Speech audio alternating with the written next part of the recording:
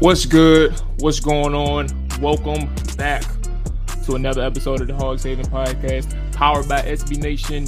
You can find us at hogshaven.com, at Hogs Haven on Twitter and on Facebook. I am your host, Molly Mall, man. What's going on? Obviously, you can find me on Twitter at LetMallTeller. Do not forget the U. Appreciate it, man. I hope y'all enjoyed y'all bye week like I did, man. It was a eventful bye week, man. I'm not gonna say too much on here, but I will say check out the Trapper Dive podcast on YouTube, man. My boy Nick and Rod popped out with me on the bye week. We went to Atlanta, had ourselves a good little time and a crazy way to end the weekend. I don't know if we're gonna talk about that on air, man. I'm recording this before we do our live our podcast recording, so we're going to play it by ear and see how things turn out and get to that point. But joining us on this podcast today is a good man, Nick Ackridge. Nick covers the Commanders for Pro Football Focus. He does gradings for all 32 teams, but obviously is tuned in with the Commanders. He is a fan of the team as well. So, we get a little bit more insight and what's the word? In-depth insight on who the Commanders are, given he follows the team as well. So on this episode, that's how we breaking in the bye week. It's bringing up the good man Nick and chopping it up with him about all things Commanders and see where the team is from his evaluation standpoint. News as we get into things, though. Carson Wentz activated. That man is activated. Nobody knows if he's actually going to fully back up Taylor Heinicke just yet. Just given how wrong I've been so far on Chase Young since he's been activated, knowing my conversations with a couple of people, I kind of figured that Chase Young would have been activated a couple times already. And I think I have said that on this podcast as well, and just hasn't happened.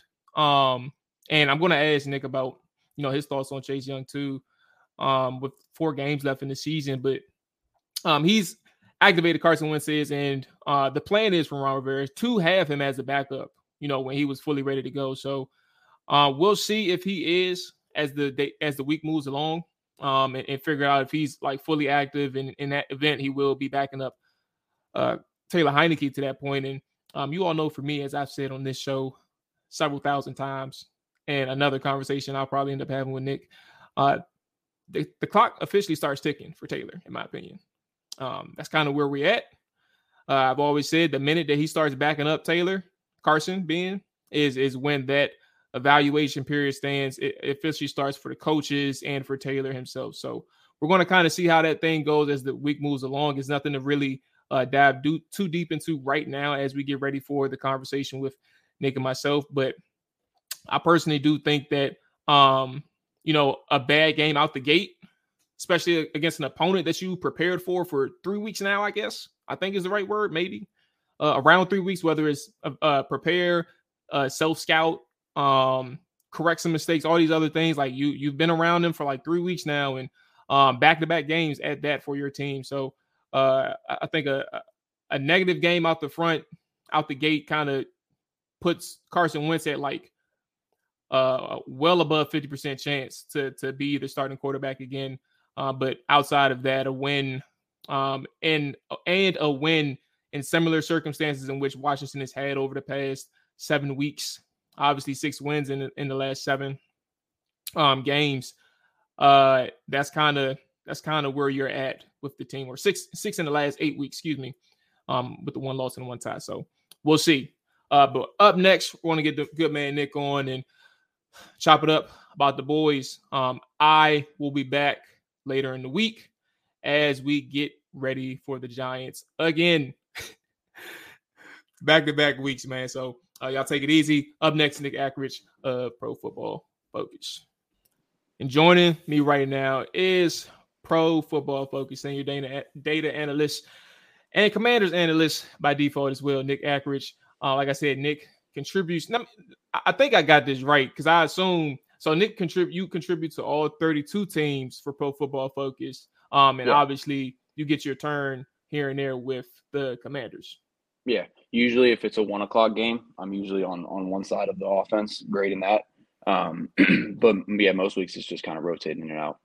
Copy that. Copy that. So I really like that too, because like this is a side note. I think for you and like for me, so I do scouting and like they require us to do whatever free agents are available, like depending on the positions that I got.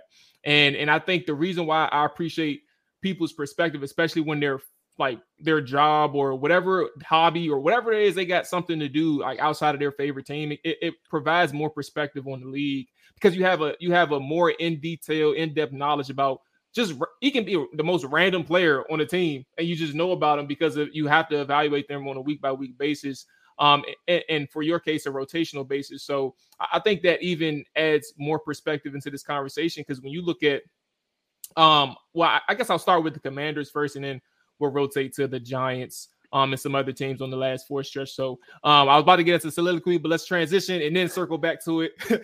Nick, man, like I said, I appreciate you joining me, man. What are your top 3 reasons, if you had to give 3, for this 6-1-1 stretch over the last 8 weeks? Defense, defense, and defense. No, I mean it's defense, running game, and honestly, good luck. Like I mean, I don't know how else to describe it with Heineke. He's just been on a good luck stretch right now, and I've said it in every podcast I've been on, every tweet I've said. None of it ever makes any sense. I don't understand how he's been successful. If you're just watching the games and you're watching him kind of go through progressions, his decision making, none of it makes any sense.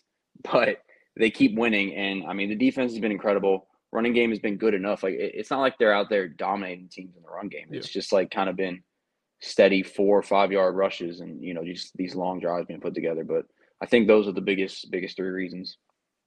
So there was this thing. I want to get to you about. You had this tweet about Taylor Heineke, and I was trying to remember it for the life of me before you got on, and I can't. But I'm gonna read this. I'm gonna read this one tweet from Pro Football. Actually, Pro Football Focus again. Timo Rice. I'm not familiar with them per se. But Timo Reese. He's German. Timo I don't Reese. know how to pronounce the last name, but all right, Timo Reese. We're gonna go with PFF Moo. So since week 6, so this is prior to the Giants game. So they were 6-1 at the time, so not 6-1-1 yet. But since week 6, the Commanders have generated a negative 0.08 EPA per pass play, ranking 27th in the league. Their 6-1 record is the best record in the league, not tied. It is the best. He followed this up by saying, I did the research, look at all 7 game stretches with at least 6 wins since 2015. There are 328 such stretches. There is only one team that have averaged fewer EPA per pass play in a 6-1 stretch, and that was the 2016 New York Giants. So the Commanders and Taylor Heineke since week 6 have found themselves in some unique territory. And I think to your point, like I said, you had this tweet about Taylor Heineke, I think after the Giants game, and you had mentioned, I'm not even going to ruin it because I know you know the tweet that that I'm probably thinking about. I want to give you the floor and kind of just elaborate on the quarterback position altogether and just how this offense has really been getting by the skin of his teeth, really. Yeah, so I tweeted out, and it's always something that I thought of, but I finally was able to put it down into words. I say it every week, and I know it doesn't make sense, but Heineke is holding this passing offense back, and at the same time is the reason it's remotely successful. Yes. And for all Commanders fans, we know exactly what I mean by that tweet. But everybody else in the rest of the NFL, that doesn't make any sense at all. Because he is really holding this offense back. And you watch it, like you see guys are running open. He's missing them. Either he's just not even seeing them completely. He's just missing it, overthrows, underthrows, all these sorts of things. Or he's making those incredible plays like on 4th down in the game time drive against New York. I mean, it's just it doesn't make any sense. Like he does, like Mark Bullock commented right under it. He says he was like, yeah, he does all of the hard stuff well and the easy stuff hard. Like there was a one play, I think it was Jahan Dotson was running a crosser over the middle, and Heineke does a great job to kind of elude the pressure, keep himself in the pocket, and now he just easily just needs to loft it up over one defender, and Jahan Dotson's wide open, easy 30, 40 yards. And he just simply just way overthrows it. And it's just that sort of play kind of sums him up perfectly. And right now they're getting away with it, and they're able to kind of keep it in these low scoring, ugly games and just kind of come away at the end. But yeah, it's been rough to kind of to really watch and break down.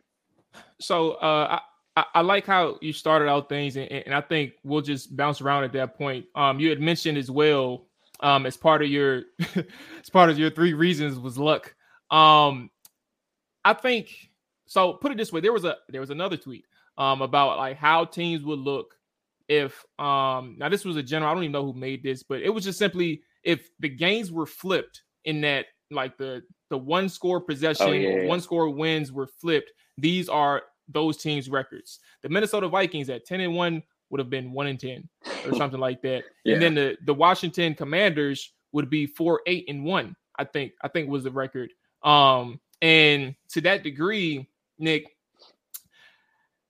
the defense, like you mentioned, its turnaround is incredible, and we're going to get to the defense in a second.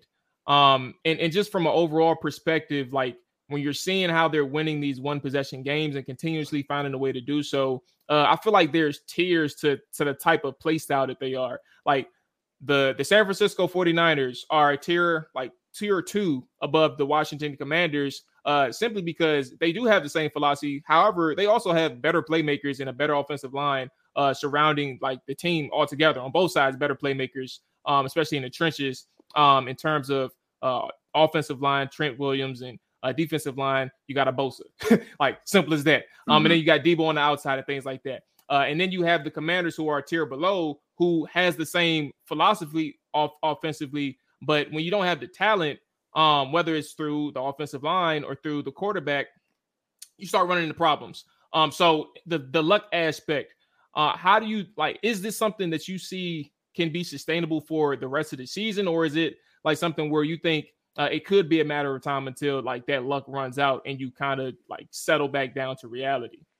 Yeah, I think the defense is here to stay. Like I don't think there's much luck involved. Like you can make the case to the game-winning play against Atlanta. That's part luck, part skill, but Payne getting his hand on it, and then you just kind of being in the right place at the right time. But defense is here to stay. I think they play extremely well, and I think they're one of the top 5 like best units right now in the NFL. The offense, I don't think it's sustainable at all, because like I said, you need to get at the very end of these games, you need to have that perfect drive and kind of have it all go perfectly. And we did that with New York to tie it up. Then you had another chance at it, and you just failed over and over and over again. The defense kept holding you into it, and that's why you ended up with a tie. The way they play, like you said, it is San Francisco light. Like they're trying to be San Francisco.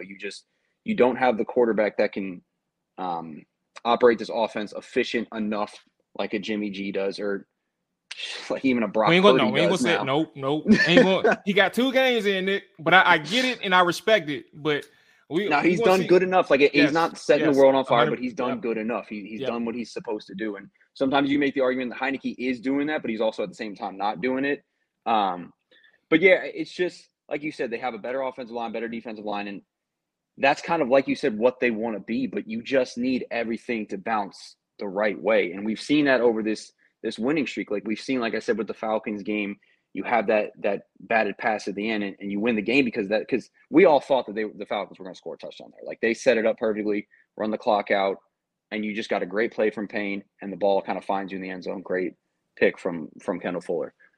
You just need these sort of bounces to continue to go your way, and you can make the case that they might continue to go that way, but that's just kind of football. And sometimes with these teams that are all kind of jumbled together, it's who gets that lucky bounce, who gets that break towards the end of the game. And that's kind of the difference between that win and loss. And that's why it's so hilarious what the Vikings are doing right now, because the negative point differential, and like you said, if you flip their record in 1-score games, it's the complete opposite.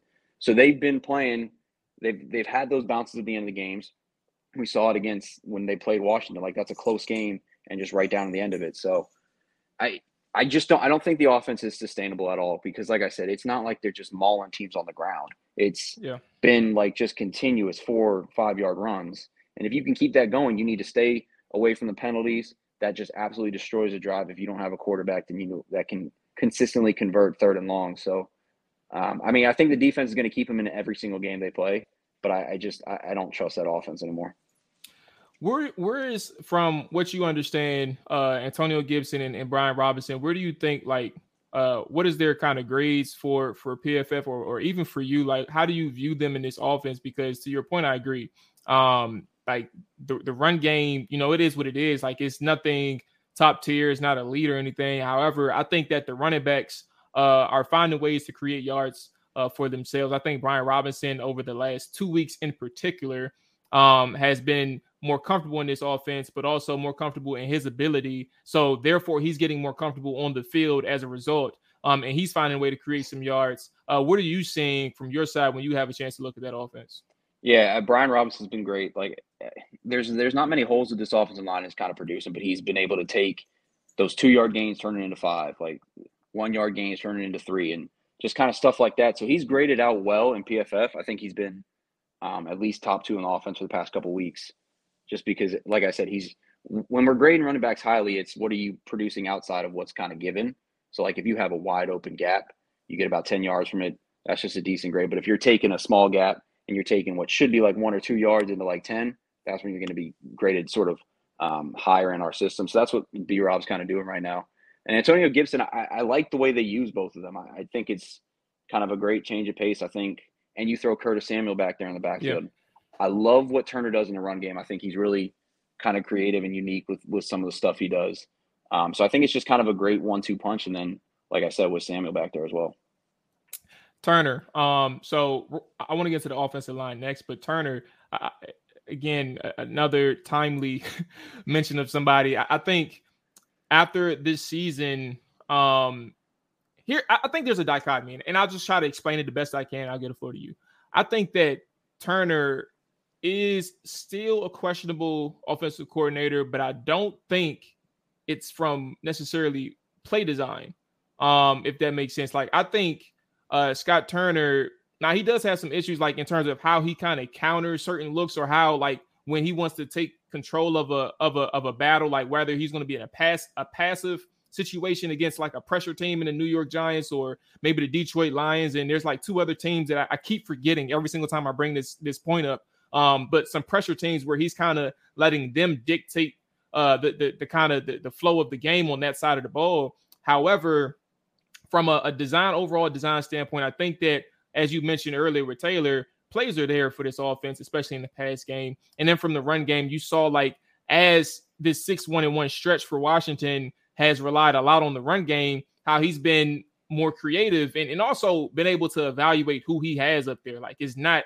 like Andrew Norwell and Trey Turner is only going to get you but so much. So how do you use them the most effective way that you can? And then also you get Tyler Larson back when he was on IR heading like in the offseason, and you get Tyler Larson back for 5 or 6 games, I believe, or maybe 7 games altogether. And you have him back. So now you're able to kind of find your way offensively, especially when you're forced to play a certain style of offense. Again, I think the designs are okay or are good, but I think there's the difference is what hurts them is understanding whether or not to use certain pass protections or certain protection schemes a certain way, especially against pressures, or understanding the best play call or best situation, like when you're trying to run or pass, like how to get that feel. And I think that's probably the problem. It's not the designs, but more so the feel of the game that really hurts Scott Turner. What are your thoughts on the offensive coordinator?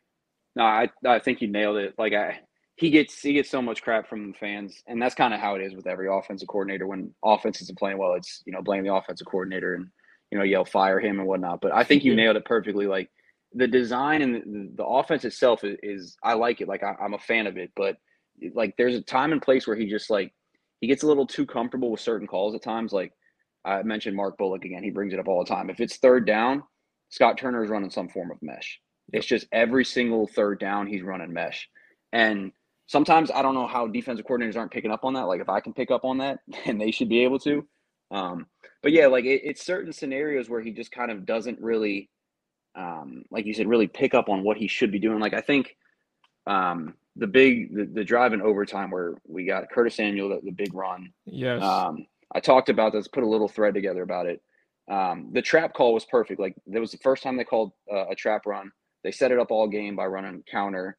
And so you get that 3 tech to just kind of shoot through the gap, expecting to have somebody there. And he just falls flat on his face, and then Curtis Samuel does the rest. I think the next 2 runs were great. It was a good idea. It's just Logan Thomas complete whiffs on a block. Yes. And then so why don't you have John Bates out there? Like, I think in the moment in overtime, but I think they ran to the opposite side. So they took him out. They had him in the play before. It was 2 runs, like you mentioned, True. But the second play with Logan, it was they ran strong side with Logan, but it was just Logan out there in 11. Yeah, I'm like, if in my head, I'm like, if you have one of your best run blockers on the team who was just out there a play before, why are you trusting Logan Thomas in this specific spot? It really bothered me. I didn't have nobody to talk to about it, Nick. Yeah. I had to bring it up. No, like to give Logan Thomas just a little bit of a break here. It was a great play by, I think it was Thibodeau, because he had the edge. He was supposed to set the edge, and that's what Thomas was expecting. So he was trying to keep him to shade inside, and he just jumped quickly inside of him and blew it up. So Thomas didn't really expect that. But like I said, if that play works, you're in 3rd and 1, 3rd and 2 at the very worst. But I'm expecting Robinson to probably get a first down there. And then the play after that was a screen. I understand the idea of getting a screen, because then you get yourself to like the 40-ish, 42-yard line. Then you have a chance at either a 4th down conversion, or you could possibly kick a very long field goal to win it. The design of the screen and the idea behind it was just not great. It was a 3-by-2. You had through the screen to the 3 wide receiver side, but the Giants and Wink Martindale in a big down, they're going to play man. They're going to play cover 0. They're going to play 1. They're going to blitz you. So the design of the screen sent 2 wide receivers towards the screen. So then you basically send 2 men right towards the screen. And so even if Dotson gets the block on the guy on the outside, you're just sending a guy right to him. So I think that kind of, in my mind, sort of summed up his downfalls and some of the smart part of, kind of, I like the screen idea. I don't like the concept of it, to sort of say. No, I 100% understand, man. And I appreciate you sharing that, because now we're transitioning to another issue. And I guess Tyler Larsen, I think, is a big deal, because I don't know what they're going to do with Wes Schweitzer. I also don't know what their plans are with Nick Martin. And I think we understand what Nick Martin was in his short period here as a starter before Larsen came back. Wes Schweitzer is back, but we don't know also what Sam Cosmi's situation is on the offensive line altogether. I'll just give the floor to you, just understanding the new offensive line situation. What are your thoughts about, obviously a very inconsistent / poor unit throughout the season from a collective standpoint, but just understanding where they are right now and who could and could not be available or may not be available. What are your thoughts on this offensive line and how they can, at least find a Band-Aid for the next 4 weeks? The big problem has always been that interior 3. It's just been rough. Like, you get basically a revolving door at center, and once Chase Roulier goes down, I think he's their best offensive lineman. He went down. He wasn't playing too well coming back from the injury, then got injured again. But you lose a center like that, and it's just going to kind of tank your whole offensive line. Then you have issues at guard. Norwell has not been great. The right guard, another revolving door. I think fans and everyone were kind of pushing for Sam Cosmi to play right guard, but he didn't look too great the last week. But you also have, Lucas out there, right tackle, who's playing well. So I think the 2 tackles are good. Like, you have Leno and Lucas. They're both solid tackles. Like, Charles Leno is one of the best pass blocking tackles in the NFL, just from a pure technique point. So you have those good tackles there, and I like Cosmi at right tackle as well. But that interior 3 makes the rest of it just look so bad. So I don't know. I like Wes Schweitzer at right guard. When he was playing there kind of consistently a year or 2 ago, he was really good there. At center, he struggles. I think he started the year at center, I believe, right? Was the first game? Yeah. I graded that. I think Roulier was there. That's when, because Roulier had the Jags game, and then I think he left after maybe he played one game. I think it was Philly. It was Philly. He was the center, and I was grading that game, and I charted him with a low snap on almost every single play, because they were just putting a nose tackle right on him, and he was just getting killed just trying to snap the ball, and he couldn't snap it efficiently. So I think him at center is kind of rough, but I do really like him at right guard. I just think like you said, it's just a Band-Aid at this point, and you got to have to figure out how you can manage the rest of the year with that interior 3. And that's my thing, Nick. Like, this we can talk about and I think it's a legitimate conversation. I don't care what anybody else tries to tell me. I think it's a legitimate conversation to have about this quarterback thing moving forward. The next 4 games, I think, is important. I mean, look, in Atlanta, this is not the greatest example because they're not in the same situation, but they are still technically in the playoff race when it comes to their division. But they didn't hesitate to move on from Mariota for the rookie. And I'm not saying Washington should move on from Taylor to the rookie, but they have other quarterback options available to them that are not Taylor Heinicke. And point being, regardless of that conversation with the quarterback, this offensive line is probably the biggest story because trenches matter. And you're seeing what's going on the other side of the ball. But when you talk about this offensive line going up against San Francisco in a couple weeks, you have the Cleveland Browns in 2 weeks as well, or 2 or 3 weeks, I think, after the San Francisco game. And then you have Dallas at the end of the season. And not to mention, you just got worked by Dexter Lawrence and Leonard Williams and Kayvon Thibodeau and Azeez Ojulari. Like, these are legitimate fronts for your offensive line to be focused on. And you have all of these guys on the next 4 weeks. Trenches matter, Nick. And that's kind of like, at the same time, as much as I have an opinion on that quarterback position, none of it truly matters if you can't get this offensive line situation correct. Yeah. I mean, they're absolutely, like, for a team like Washington and all these kind of teams that are in the middle, the trenches are kind of the most important part because they all kind of have the same sort of quarterback situation where you don't really have the guy, but he's doing enough to kind of win you games. So you definitely need that offensive line and the defensive line to really step up. We have the defensive line, and that's what kind of is keeping us in the game. But, yeah, that interior 3 they're going to have a huge test against San Francisco. The Browns will be a nice little – should be easier for them. They've had a rough stretch on the interior defensive line. I mean, Myles Garrett kind of makes the rest of that better. But, yeah, I think it's huge, man. If you can just kind of just hope and pray that you can get 3 guys that can get up there to just block a little bit, it would be better. I mean, and that kind of speaks to the quarterback situation. We go back to that, like, if you put Carson Wentz back there, you think he's surviving? Like, I mean, it's a tough ask for him because he did not look comfortable in the pocket, and he's kind of gone downhill in terms of his, pocket manipulation. And that's where Taylor's kind of best, but then he just misses the easy part. So it's like you're playing with – it's just bad kind of with both ways. Like, I don't know what you do because, like, I agree. Like, Taylor needs to – there should be somebody behind him kind of breathing down his neck because he has not played great. But, again, it's like the guy that you're going to possibly put back there, that his biggest weakness right now is just maneuvering in the pocket and quickly making decisions. And that's a big problem with the interior offensive line that's struggling right now. So it's – I don't know. I don't know how they're going to do it, but I'm going to be entertained.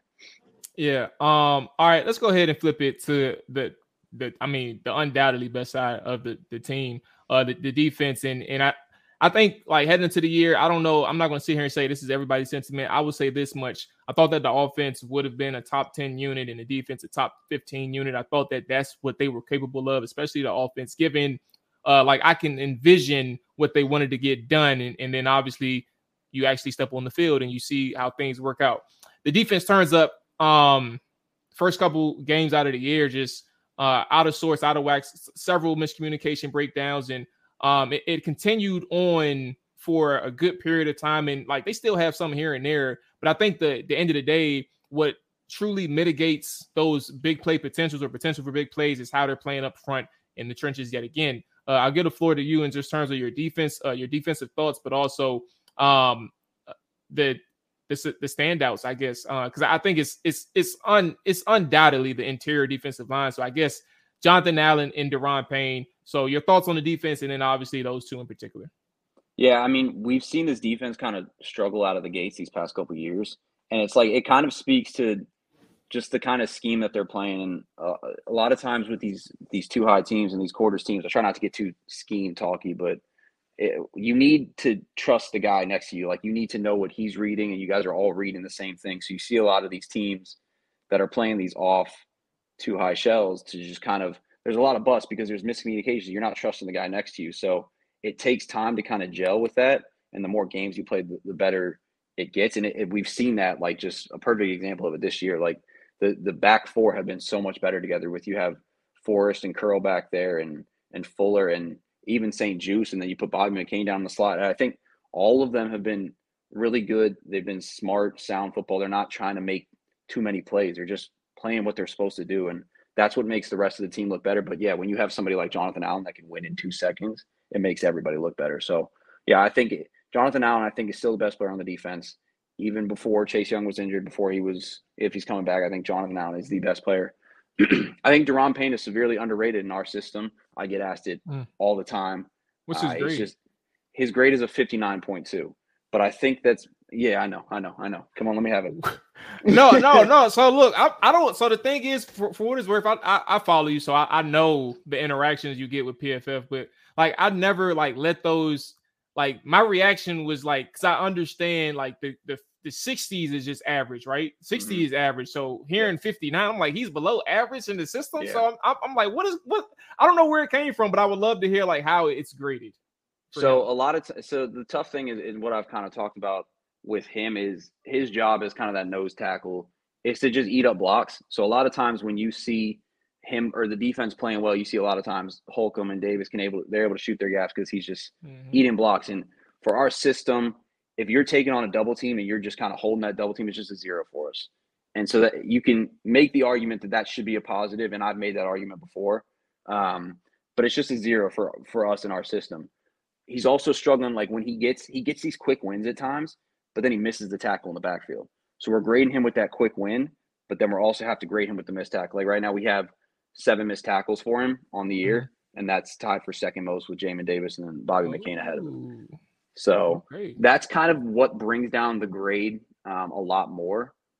Pass rush wise, he's up there above 70 in the pass rush grade, but it's the tackling, and I think it's just our sort of system. It just doesn't really reward the way he plays. Some of the higher graded defensive, like interior linemen that you always see in our system are obviously Aaron Donald, but you see Chris Jones, you see Jonathan Allen because they're elite pass rushers and they can win quickly. And that's what we are given the biggest grades to. You don't see a lot of those huge run stuffing guys that are going to be up there. And I think that is a flaw in our system a little bit. And I've kind of talked about it a lot. I get yelled at every single week because of it. But no, I think he's severely underrated in our grade. And I think you'll see him get paid what he's deserved from hopefully Washington or somebody else. So let me ask you about Montez Sweat in this same vein. I had this matter of fact, it was with Mark. I had this conversation with Mark about Montez and that I think that Montez is a good athlete and a very good tool for the defensive line. But I think his bigger issues come across like trying to win the one-on-one rush reps against the offensive tackles. And things like that. And specifically what I mean is that he does win and he gets his pressures and he gets his sack numbers, right? But I think he wins a lot more on like stunts and line gains versus like the actual one-on-one situations where he has to defeat a block against an offensive tackle. And sometimes like in my head, when I see this is all across the league, it's not just Washington, but we pay attention to Washington all the time. When you see those sack numbers and you see people like throw that out there like, oh, X player is such a dog. Somebody disagrees and they'd be like, well, this X player has 13 sacks on the season. Well, how many of those 13 were off of line games? And it could be 11. That's off of line games. How many did he actually win on one-on-one situations? And I'm not discrediting Montez Sweat. As again, I'll repeat for those who are listening, he is a very valuable tool for this for this defensive line. But I think there should be some nuance when you talk about how somebody is winning versus how they are not winning. Nick, what is the PFF grade on Sweat, but also what is your opinion on him as well? I think you nailed it perfectly. There's no nuance on Twitter. You can't have those conversations on Twitter. When you see sack numbers, it's just like, all right, whoever has the most sacks, they're the best edge rusher. I think Matthew Judon is a perfect example. Does he lead the NFL in sacks right now? I think he does. He was up there before last night. I'm sure he's still around that mark. He's up there. Our pass rush grade, he's mid-tier in terms of pass rush grade because he is a huge recipient of these unblocked sacks. Because like you said, these stunts that he's the looper. He's the guy getting these free rushes on him. And that's no discredit to him because he's an incredible athlete and he's able to kind of take advantage of that. But yeah, Sweat does the same thing. I think it's a pretty good comp is that they're both incredible athletes. They're not the greatest one-on-one pass rusher. Top for first, by the way. Bosa and Judon 14.5. Yeah. So, but who would you take?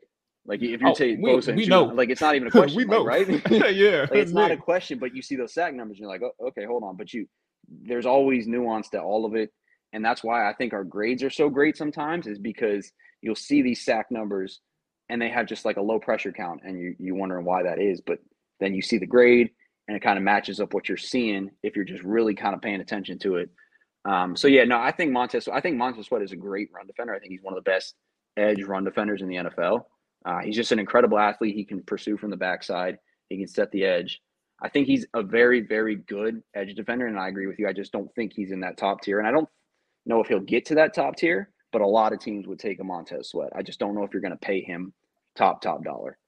So last thing, before we transition to like the last four, but this defensive line, how do you see it playing out? Obviously, we know Daron Payne, his contract expires this year, but you have the option to tag him or extend. And then Montez Sweat, his contract expires next year, and I think that's after. Yeah, that's after his 5th year is next year. So you have the option in 2024 to tag / extend. How do you kind of see this defensive line situation playing out? If I were to say maybe at the end of 2023, that's too far out. I'm gonna just get the floor to you. What do you think about Daron Payne? Is he going to hit that free agency marking, or is he going to try to find that continuity and stay here with Allen and eat a little bit in Washington? Yeah, I think they do re-sign him. I just think you just kind of look at just the philosophy of Ron Rivera and this kind of staff right now. It's just like they want this sort of player, they want this sort of guy, and this is what they want to really pride themselves off of. So I think they pay him. So I think you have Allen and Payne locked up for a very long time. Okay. I don't know if they'll do the same for Sweat. And I think it all really depends on how Chase Young looks when he comes back. Because if you have Chase Young, I don't think you need to, because you're gonna eventually have to pay him. Yes. Like if he comes back and he plays well, like the same version he was when he was Rookie of the Year, then you're gonna obviously choose to pay him over Sweat. And you can't pay all 4 guys. I mean, you can, but then where's that money? Like it's a double-edged sword. Like you pay them, but then you're losing money for possible, depth replacements. And I think that's a big issue. What it was one of a big issue with our defense before is like just the lack of depth at important positions. I think you're seeing it right now with linebacker. I mean, we got John Bostic playing 60, 70 snaps again. That's never great. No offense to John Bostic. I think he does what he can. He's just not the same athlete as he once was. Athletically challenged is all it is. And you see it at cornerback. Like every year, Danny Johnson is playing significant snaps for us every single year. So it's just, I don't know. I think I wouldn't want to be in their situation. I think there's obviously pros and cons to both sides, and I think it's honestly a coin flip right now. I don't know what you would do. Do you bring Chase back for the last 4? Look, it's some people out there who say no. Look, I know some people personally. Nope. Don't bring him back. I think you do. I mean, I don't know. I don't know what his injury situation is like. I thought he'd be back 4 or 5 weeks ago. So I don't know. If you don't bring him back after a bye week and all this time, and you're kind of revving him up, I don't see why you would even bring him back. Like if he doesn't play against the Giants, I don't think he's playing the rest of the year. Just because you've had all this time, you have the bye week, you get him all set up. I don't know. I want to see him back because I think he can be very good. I don't know. It's been one of the weirdest injury things I've ever seen. Yeah.